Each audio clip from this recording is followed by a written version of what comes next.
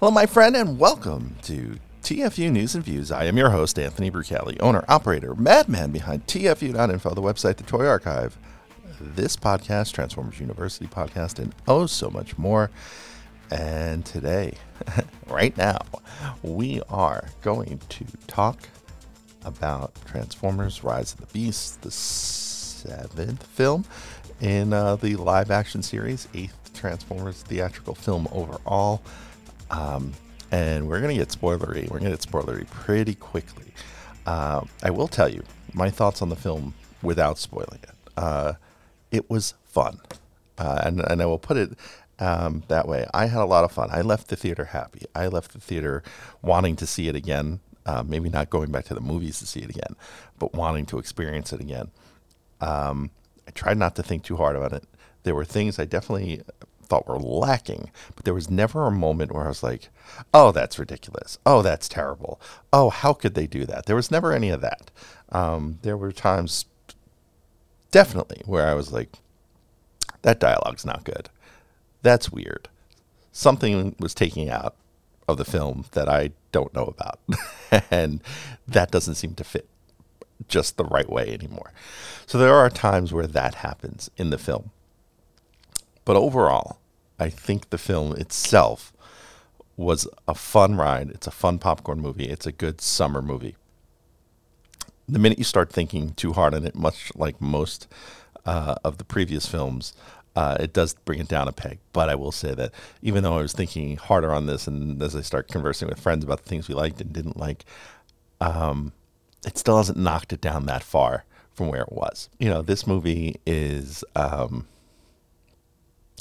I would say this movie is like, it's a 7 out of 10. Like, it's certainly not bad, but it certainly doesn't necessarily hold up next to really good films.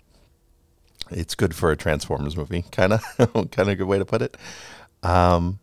But with all that in mind, I left very happy. I was very excited to see it. And if you're on the fence about seeing it, go see it because it is a lot of fun. There was certainly a nostalgia bug that was scratched, a nostalgia itch that was scratched for me watching this film. Now, before I get into the details of the film, I am going to talk a little bit about the plethora of trailers that were before the film. So this gives you a chance to listen to something before we get all spoilery, right? All right, so check this out. My film had eight trailers in front of it. It was almost like 40 minutes of trailers. So I won't talk about all of them. I will skip a few. I'm going to skip Expendables 4, and I'm going to skip Gran Turismo, which actually looks kind of cool. But I don't really have a lot to say about it. And I don't necessarily have a lot to say about all of them, but there's a couple here that are really interesting, and there's a real reason why I want to talk about them in the context of this film when we start getting spoilery.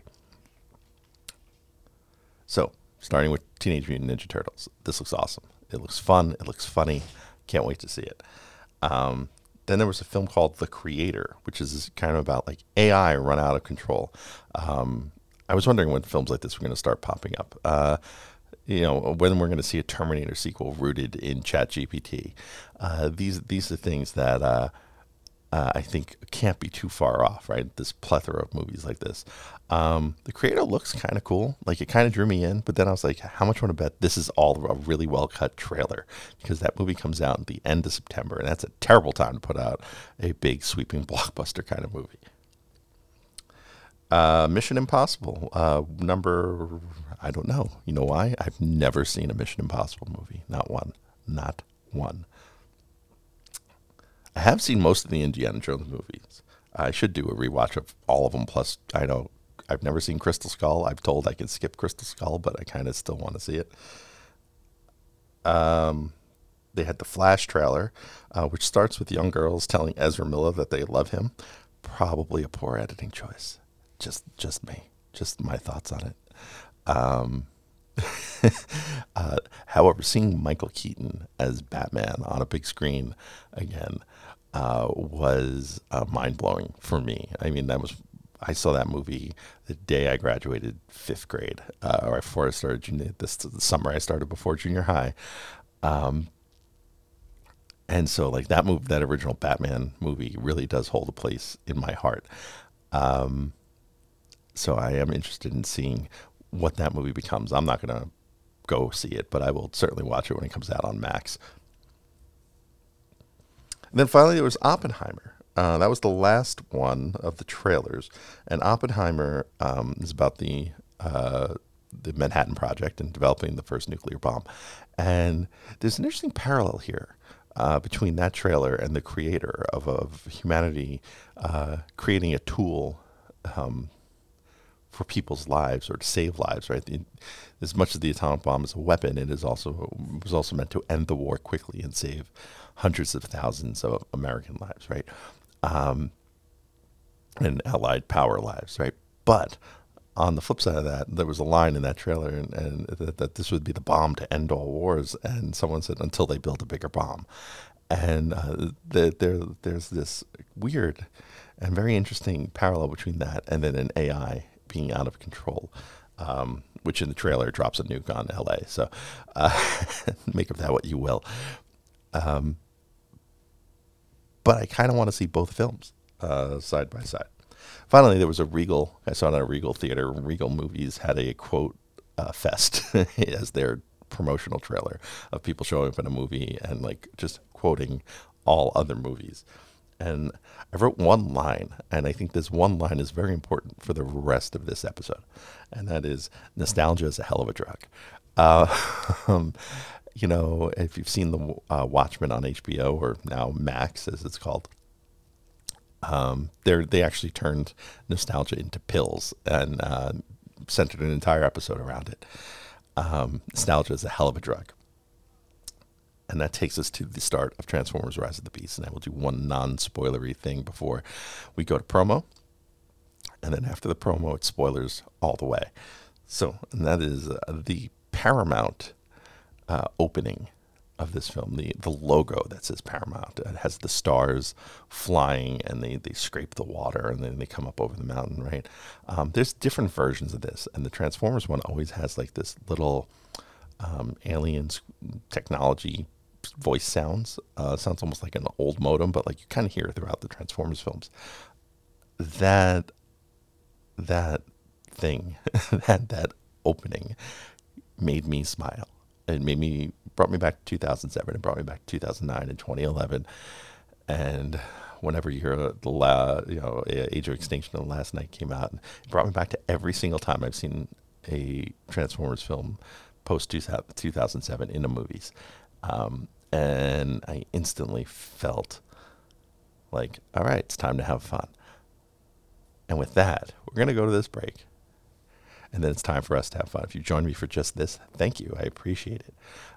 Come back after you've listened and watched the movie. Pause this here and then come back and listen to my thoughts on the film. So until then, we'll be back after this. Hey, want to help out this podcast or the website tfu.info? There's a number of ways you can do it. Let me tell you how. You can help us directly by joining our Patreon and enrolling as a student at Transformers University. There, you'll get early access to the podcast as well as exclusive behind-the-scenes peeks and perks for as little as $1 a month. Sign up is quick and easy. Just swing on by to www.patreon.com/tfuinfo. Another way you can help us is by using our Amazon link, www.tfu.info/Amazon. Type that into your browser whenever you want to shop at Amazon, and a portion of what you spend will be contributed back to us. It's that easy. Finally, you don't become the world's longest running transforming toy archive without some help from other fans. We're always on the hunt for photos of figures and accessories we're missing from our pages. If you'd like to contribute, go to tfu.info/help for a list of what we need, or send an email to info@tfu.info. tfu.info, the Alpha Trion and Omega Prime of transforming toys. Now, back to the show. All right, and we open on some planet somewhere, and Unicron is coming. We get the Unicron theme. I'm not going to go too much into story by story, part by part beats. I will tell you the movie itself was a lot of fun. Seeing Unicron on the big screen, it was so cool. the Maximal, seeing the Maximals on screen, also really cool. We meet Ape Link as well as Optimus Primal. Um, as Unicron sends his heralds to Earth, Scourge is there to scour. Which, as you know, I am the proponent of the original Scourge transforming into a scouring pad as his original alt form. And we find out they're chasing this transwarp key. So all these little Beast Wars things being brought in, Maximals, transwarp, the transwarp key, which isn't a Beast Wars thing, but I like the way it's being used here. Instead of a transwarp drive and it being part of a ship, it is just this artifact that does the thing.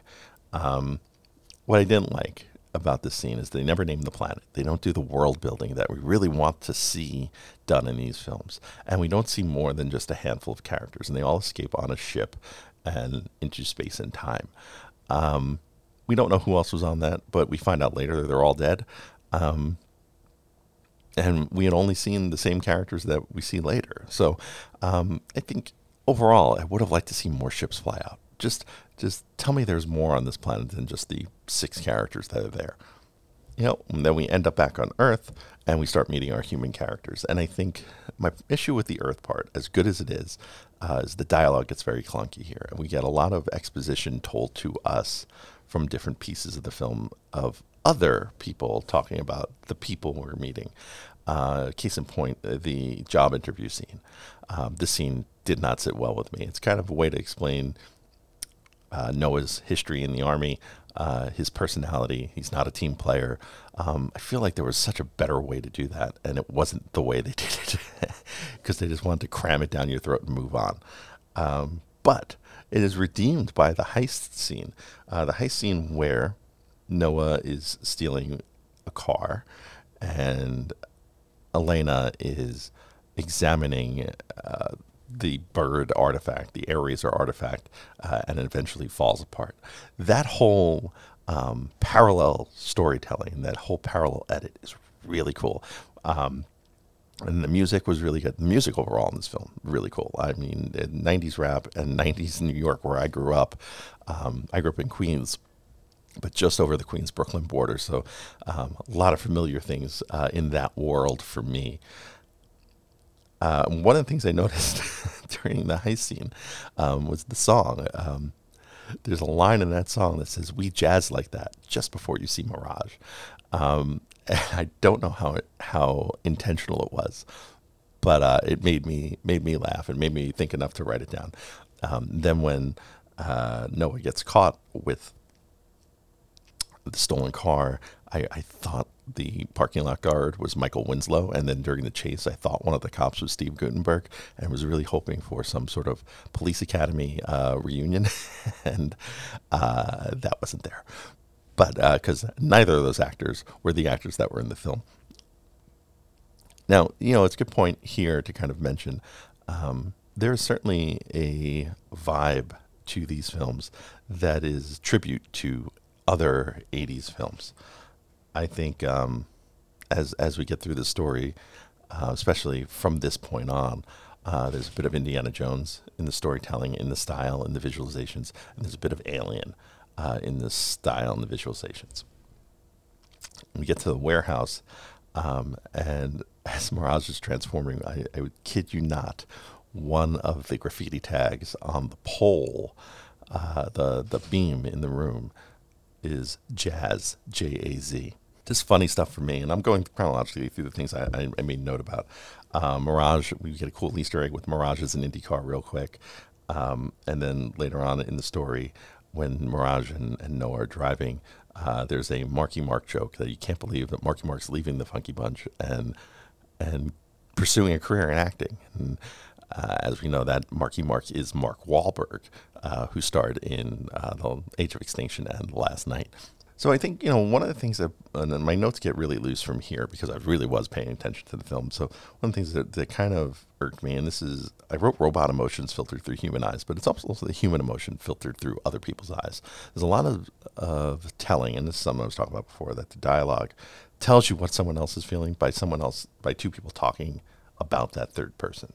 So we know what Optimus is feeling by Elena and Noah talking about it. We know what, we don't really get to learn about these characters on their own. There's also some things with Peter Cullen's performance that I didn't necessarily enjoy, and I feel like they chose the wrong takes. Like when he's telling the history of the transwarp artifact, his voice pitches up really high and paces really fast, almost like they sped it up to cut time. And the other thing, and this was good and bad, was he said the line. There's a lot of he said the line in this film. Looking at the rest of my notes, no matter the cost, all are one, roll out, maximals maximize. These are all he said the line. And some work better than others. I liked the use no matter the cost. They reframed it in a way that made it important. This is the first time in a Transformers film since the original that we've had the phrase till all are one. I'm okay with that. The Autobots Maximals roll out. That's quick and easy. Maximals maximize is kind of a really cool moment because you figure you had to wait 8 films to get to this. There's also a mention of Primus, which was the first time he was mentioned in a film. And, when Noah gets the suit, he does the Iron Man pose. I don't know if that was intentional, if that's a nod, but he certainly did it.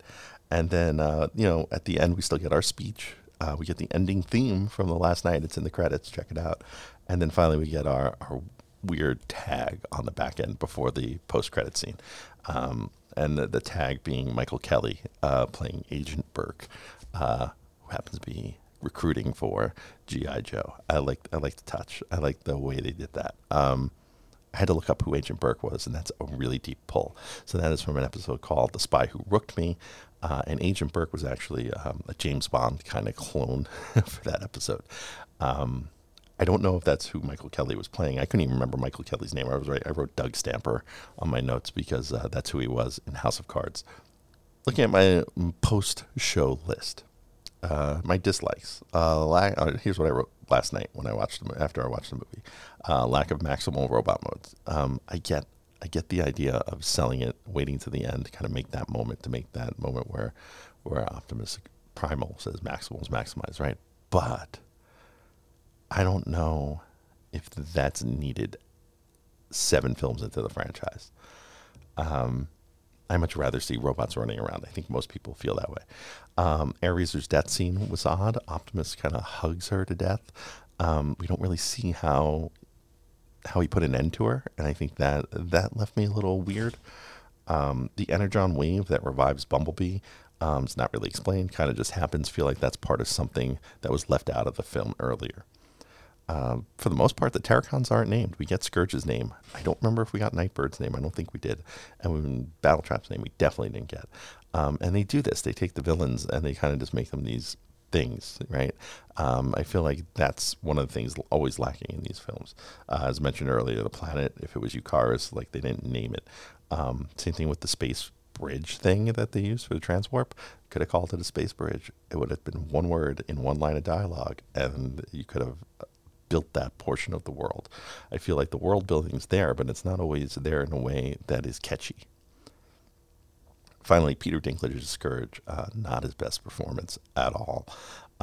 It's weird to say that Peter Dinklage is probably the worst acted part in this film, because Pete Davidson is clearly the best acted part in this film. He was such a surprise, and I'm kind of a fan as it is. But I didn't think he'd be this good. And there was so much heart to that performance. So I'm happy about that. Happy about the Maxwells. Happy about the hints of time travel. I thought that was really cool. And then finally, the one thing that was weird, and I don't know, again, this is where they used an alternate take, I think. So the phrase, let them come, from the trailer, the way it was presented in the trailer, didn't happen in the film. The line delivery wasn't the same as the film. There was a line at the end during the speech where Optimus says, let them come, blah, blah, blah, blah, blah. But, it's part of a sentence. There's no definitive, punctuation on the end of that. So it's interesting to see that they didn't add in that line. It reminds me of the movie Major League. In the movie Major League, in the trailer, there's a joke about where a player hits a home run. He's like, that ball wouldn't have been out of most parks. And the punchline is, name one. And somebody says Yellowstone. That joke, which is really funny in the trailer, not in the film. And I remember seeing that film in the movies, and I remember my parents and I all looking at each other going, they didn't do the Yellowstone joke. And this kind of feels the same way. All right, so where do I stand on this film? It might be the best sequel so far.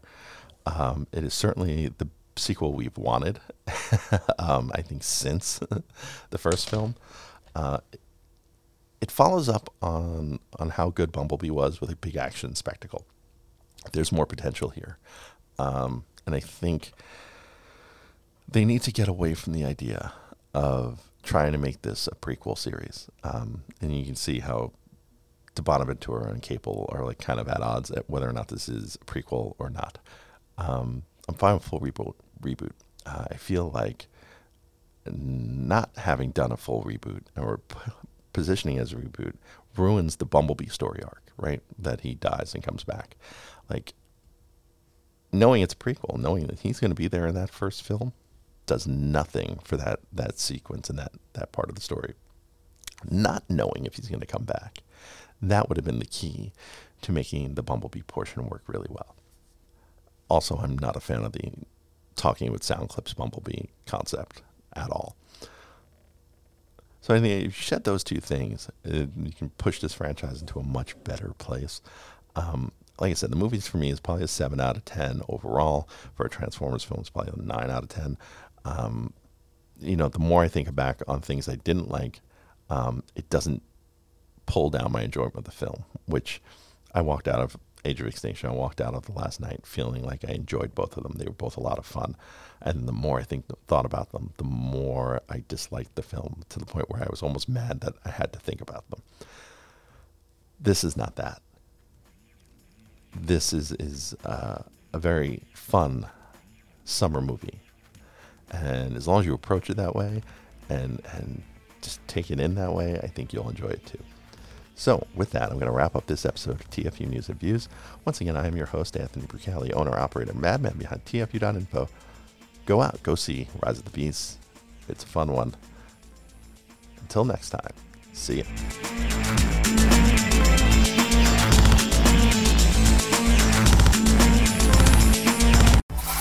Want to be on the show? Leave us a voicemail at 702-763-4838. That's 702-POD-4TFU. Or send an email to info@tfu.info. Be sure to catch us on Twitter at TFU_info and on Facebook and Instagram under the username TFUinfo, all one word.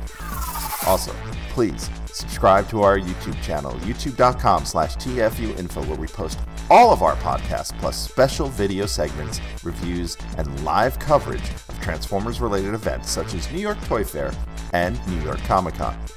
I hope you enjoyed this episode. Please visit us at www.tfu.info, the world's longest-running transforming toy archive.